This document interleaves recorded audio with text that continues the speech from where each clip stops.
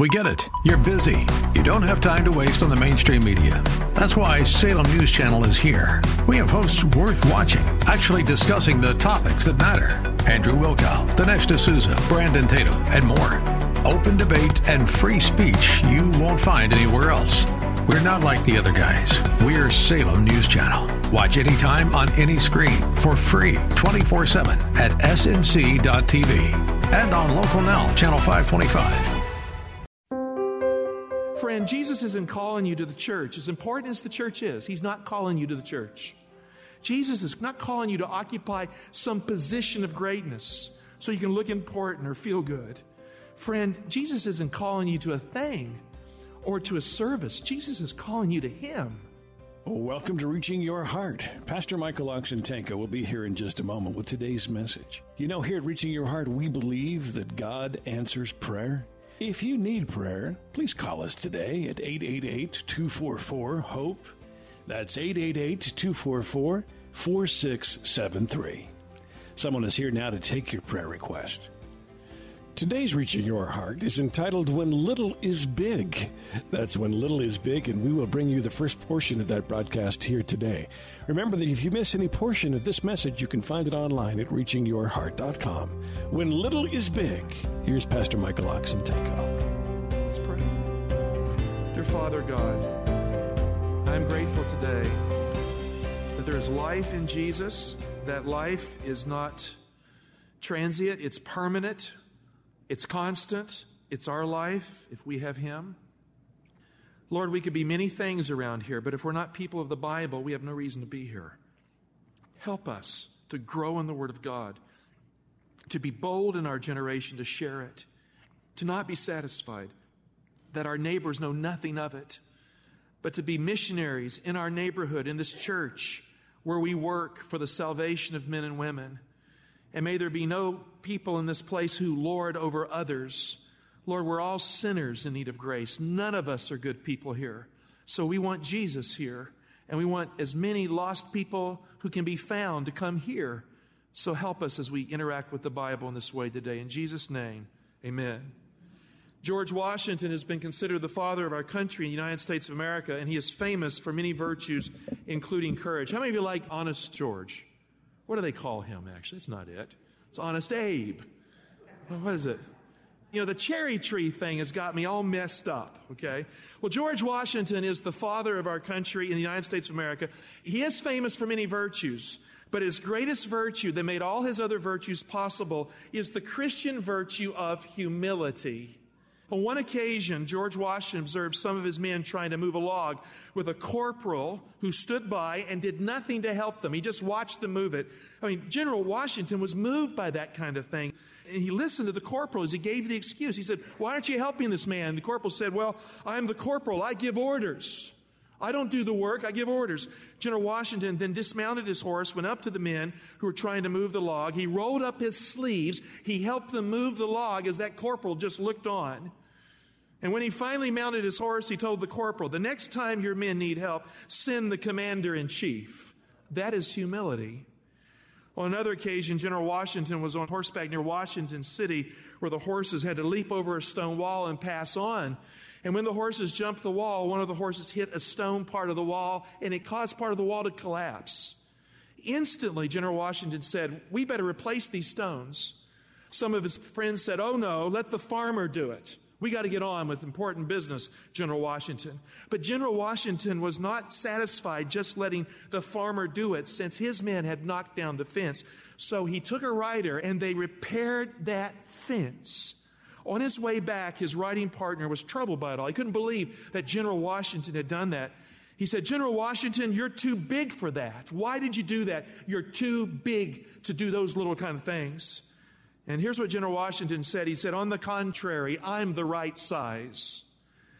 General Washington demonstrated that truly great men are great because they know how to become little instead of big. They don't view themselves as important. They see themselves as small, and thus they are servant leaders in the plan of God. When little is big, friend, greatness is not far to be found. We live in a world where people want to be big and not little. We see people aspiring for offices in the church at times because they want a position to look good. They want to feel like they're in a status of power so they can exert authority over others, and they want to look righteous doing it. Friends, that is not God's program for the church. God wants servant leaders where people want to be great without the accolades. They want to be great in the humility they bring to bear. St. Augustine, Bishop of Hippo, in the 4th century, had some very important things to say about the much-needed Christian virtue of humility. He wrote this. He said, "Humility is the foundation of all other virtues. Hence, in the soul in which this virtue does not exist, there cannot be any other virtue except mere appearance." In other words, if you don't have humility, you don't have anything. He said this as well. "Do you wish to rise? Begin by descending. You plant a tower that will pierce the clouds. Lay first the foundation of humility." I'd like to read from my favorite Bible writer, theologian, devotional writer in The Desire of Ages, page 437. This is inspiring, literally. "Before honor is humility. To fill a high place before men, heaven chooses the worker who, like John the Baptist, takes a lowly place before God. The most childlike disciple is the most efficient in the labor for God. The heavenly intelligences can cooperate with him who is seeking not to exalt self," and I like this, "but to save souls." Friend, God put us in the church. God put us here in community, not so we can feel good about our accomplishments, not so that we can somehow glory in what we do, but so that we can be used in selfless service to save men and women for all eternity. That's why the church exists. No other reason. And we find community out of that mission-driven call to take the gospel to our local world and to the world. The greatest leader this world has ever known, the greatest leader was Jesus Christ. Can I hear a few amens on that? There has been no greater leader than Jesus. And when Jesus Christ, by virtue of his moral accomplishments, said, "It is finished" on the cross of Calvary, heaven had bankrupted its treasury to give us God's grace in Jesus. God had demonstrated that love can be poured out of an infinite love, of an infinite heart, so that an infinite heart can break and be bankrupted. And when it was over, dear heart, God had demonstrated that Jesus is Lord. Jesus is our leader. And yet Jesus made it very clear that he did not come into this world to be big and lord it over us all. At the cross, we see the smallness of God and the greatness of his character. After the Mount of Transfiguration, Luke said in Luke 9:51 that Jesus set his face to go to Jerusalem. Jesus set his face to die for the sins of the world, our sins, my sins. Let's make it real personal. The stuff in my head that bothers me in the course of my life, the stuff where I have let others and God down, was going through his mind and heart from Gethsemane to the cross, and he dealt with it so I will never have to deal with it in the judgment day. Now, friends, you can find all kinds of intellectual reasons to explain away God, but you look inside your heart, you see the stuff that you are troubled with. Jesus is the answer for that. Jesus is the atonement for that. Jesus is the get it right with God experience that takes away the burden of the judgment day. And that's why the gospel is good news in Jesus. Jesus set his face to die for the sins of the world at Jerusalem. On the Mount of Transfiguration, Jesus was glorified. His clothes began to shine like the splendor and the glory of God, like the primordial lightning. His selfless ministry seemed over at last as heaven was opened up and the lightning of his appearance resembled the man in linen in Daniel 10. He was in glorification mode as he was getting ready to be beamed up to heaven on the Mount of Transfiguration. But then Moses and Elijah appeared. They stood on the holy mountain next to him, one on the right, one on the left. And they were there to tell him with broken heart that if he went to heaven, they had to stay. And not only stay, they had to die. Because the wages of sin is death, and God cannot alter his law to save one human being. So they spoke of his exodus, it says in Luke, of his departure that he was to accomplish at Jerusalem, because Jesus had not yet gone to the cross to die for us all. And so Jesus stepped down from the holy mountain to go to Jerusalem and die. He was ready to be glorified, and he cut off the lights. He extinguished the lightning. He stepped down to go to the cross before he went up. So the glory faded that night, and as Jesus stepped down, he set his face to make the hard journey to Jerusalem, to die for Moses, to die for Elijah, to die for you and me and everyone else too, the sins of the world. The universe saw their commander-in-chief step down from the holy mountain, humble himself, and set his face for Jerusalem. I'm glad he did that. Are you? Boy, I'm glad he did that. He did that for me. He looked at eternity and he said, I will not spend it without Mike. Take your Bibles and turn to Matthew 20, verse 17. As Jesus was going to Jerusalem, he took the 12 disciples aside. And on the way he said to them, behold, we are going up to Jerusalem, and the Son of Man will be delivered to the chief priests and scribes, and they will condemn him to death and deliver him to the Gentiles to be mocked and scourged and crucified, and he will be raised on the third day. Now, this was not what they were expecting. This was not in the program of what they wanted to hear. They were expecting Jesus to whip the Romans, to take them out. They were expecting Jesus to use some of that divine power and show them that he is the Messiah. And before it would happen, there was a jockeying for positions. Who would be the greatest in this kingdom that he was going to set up in Jerusalem? So James and John's mother in the story wanted to make sure that her sons were at the top of the pecking order in this new kingdom where being big is better, where being big is great, when being appointed means something. So they wanted the first positions. The Jewish people had been conquered by Alexander the Great. That was the context. We know of the struggle of the Hellenistic world. The Romans showed up after that. And James and John's mother was probably pondering the name Alexander the Great, Antiochus III the Great, James the Great, John the Great. And I'm the mother of James and John, Magna Mater, the Great Mother. Livia Drusilla, Tiberius' mother, thought that way. They thought that way. I think moms can still think that way. How many mothers would like to be great through their children? Let's face it. It's in the DNA, isn't it? Am I right? It is. So we can't be too hard on the mother of James and John. She wanted her boys to have a good position in the kingdom.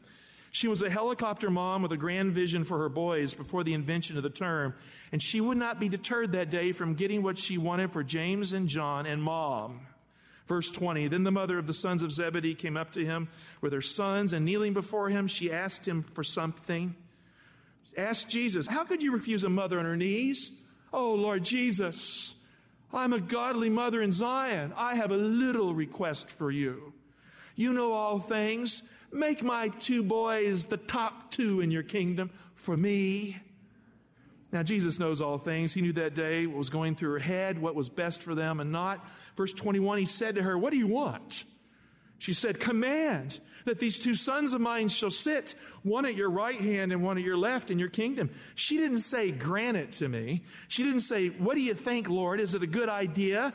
She said, Lord, command it. So she's telling the Lord what to do. She's making the Lord do something. She's really commanding. In reality, she's telling Jesus what to do. Now, that's not a good thing in our lives. When we come to Jesus, we should not be telling Jesus what to do. We should be coming to Jesus and letting him tell us what to do. How many times in our good intentioned prayer lives have we told Jesus what to do in our prayers? Have you ever done that? Have you ever prayed a prayer and would you inform the Lord what he needed to do to solve your situation? Maybe the Lord has impressed upon you the need to be baptized, and you're telling the Lord what he can and can't do so you can be baptized, rather than listening to what the Lord says you should do. Maybe you're trying to buy a home and you want a home that's very expensive, and you're not satisfied with the one you have or one that's less expensive. And the Lord says, I want you to have a more humble life. I don't want you to be spending money where you don't need to, and yet it's hard to hear his voice because we tell the Lord what he needs to do. We should pray for what he wants and submit ourselves to him. Verse 22, but Jesus answered, you do not know what you're asking. Are you able to drink the cup that I am to drink? They said to him, we are able. I mean, they didn't lose a heartbeat. They just said, we can do it. We have a Christian song that's called, He's Able, He's Able. You know, how's it go? I know He's able, right? No, my Lord is able to carry me through. How many of you believe that? I mean, there's nothing wrong with saying He's able, but they didn't say that. They said, we are able. Have you ever said that to God? I am able. I will do it. Jesus got it right, and they got it wrong that day. He said, you don't know what you're asking. You think you know, but you're not God, and you ask in such a way that you're informing God what he needs to do for you. It doesn't work that way in my kingdom. There are times in our lives when we script our own advancements and we lay it out to God as we expect God to deliver and to do what we want Him to do for us. So much of fake religion. I'm telling you, fake religion is in every church. It rotates around what we can get from God instead of what we can do for God when we submit our wills to Him in disinterested service. God doesn't need our greatness. He doesn't need our theologies. He doesn't need our philosophies, our ideas, or our intuitions. God needs our heart, our submission. God desires our humility and our openness. No one chooses the course of life in following Jesus Christ. They follow Him and He leads us through life. Friend, Jesus is Lord, and only God chooses who will be the greatest in the kingdom beside His Son. I've been in churches where people wanted a high position to be an elder so they could feel important. Friend, that doesn't matter. What matters is doing the work of an elder, whether you're called or not. If you're called to be an elder, you'll be doing the work of the elder, and Spirit-filled people will recognize that in you. I hate nominating committees. Did you hear me? I hate them. I don't like some of the scrutiny that has to go in that process, but it's necessary. But you know what I really feel good about when the process is done right? Is when a person of humility is placed in a position when they were not seeking that position. When the Holy Spirit recognizes it and you can feel it. And then they question whether or not they're worthy to serve, but then they decide, I will serve. That's a good feeling in a nominating process. Pastor Michael Oxentenko will be back in just a moment. Reaching Your Heart is a listener-funded program. We step out in faith to purchase airtime on this station because we believe God is working through this radio ministry to touch tens of thousands of lives. Each of our messages is prayed over, biblical messages of hope and Bible truth. To continue, we need your support. We do not have a large ministry fundraising machine. We operate totally by faith. Call our toll-free number to make your contribution of any size today. That number is 888-244-HOPE. That's 888-244-4673. Here now, once again, Pastor Michael Oxentenko. God doesn't need our greatness. He needs us. But we bargain with God to get what we want out of God. When my dad died, I remember it just as clear. Just before he died, he'd been hit with a stroke. I was 15 years of age. I knew him for 2 months. And I went out one night, and I looked up at the stars, and I said, God, I'm going to bargain with you. You're a businessman, God. I'm bargaining with you. You saved my dad's life. Because I've only known him 2 months. I want to know him for a number of years to come. You saved my dad's life, and I'll be a minister. You saved my dad's life, and I'll start focusing in the Bible. I will study the Bible with all my energy. You saved my dad's life, and don't take him from me, and I'll stand for you in my generation. My dad died a week later. You can't bargain with God. God knew that if my dad had stayed alive in his life journey the way it was, he might have lost his way. My dad died in Christ. So I had to think that through. And you know what? If my dad had stayed alive with the journey he had had, I might have lost my way. So God laid my dad to sleep. I couldn't understand that till 10 years later. When I became the minister I promised God to be, after I'd studied the Bible to understand His will more directly. I couldn't bargain with God, but I could surrender to God. And friends, God wants us to surrender. Verse 23, Jesus said to them, you will drink my cup, but to sit at my right hand and at my left is not mine to grant, but it is for those whom it has been prepared by my Father. And when the 10 heard it, they were indignant at the 2 brothers. The mother of James and John got James and John into a whole heap of trouble with the other 10 disciples. I mean, what were these 2 guys trying to do? They were trying to wiggle their way into the best spots in the kingdom that Jesus was going to set up at Jerusalem. Jesus was the nominating committee for future church office, and Jesus would have none of this manipulation game in the process. Why? Because little is big in Jesus' eyes, and being great is being small. And they didn't get it. They were aspiring to a great position when they needed to submit to a humble life of service as God directs. James did not know at that time that he would be the first Christian martyr. His life would be shortened. He had no clue. And John didn't know that he would outlive them all, and that he would live to see all the other disciples die a martyr's death, and that he would experience unbelievable difficulty. He'd be boiled in oil by the Emperor Domitian. His body would be scarred beyond belief. His hair matted because of the scars. He'd be in isolation on a lonely island of Patmos. And then he would get off that island, but he would die as an old man in Ephesus, working in a land far from home with people who were slaves and Gentiles, really banished from the land of his upbringing. He had no idea how hard it would be to follow Jesus. You read the book of Revelation, he says, I share with you in the tribulation that is the kingdom in Greek. He says, God's kingdom is trouble in the life, but Jesus is worth it. Jesus knew all of this. But Jesus also knows your life too. He knows exactly where you need to be a year from now. He knows what you need for your character development. He knows what will grow you and what will not grow you. And He's not going to feed your desires if it works against your interests. And so we must follow Jesus and give up on this idea of telling the Lord what to do with our life.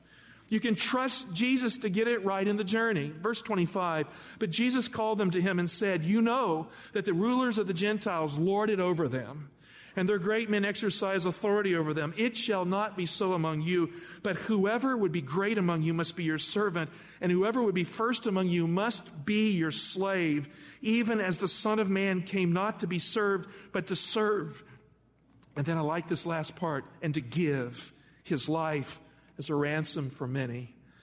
In these few verses, Jesus outlines the path to true greatness. In verse 25, the text says, Jesus called them to Him. We should not ignore that introductory phrase here. Jesus called them to Him. We don't get our lives in order by telling Jesus what to do. We get our lives in order by coming to Jesus when He makes the call.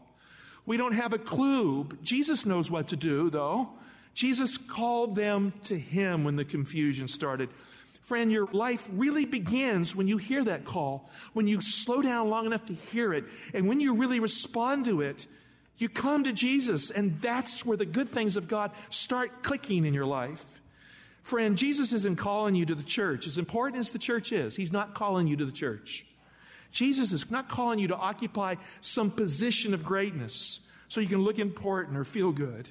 Friend, Jesus isn't calling you to a thing or to a service. Jesus is calling you to Him. There's where true greatness begins. And a relationship with Jesus is where it all gets going. John 17:3. This is life eternal, that they might know Thee, the only true God, and Jesus Christ whom Thou hast sent. So God calls people to Jesus. Matthew 11, the great invitation, Jesus said, come unto me, all you who are heavy and weary and laden, and I will give you rest. It is a call to know Him as friend, as Savior. So Jesus calls us to know Him before He calls us to serve Him. Did you hear that?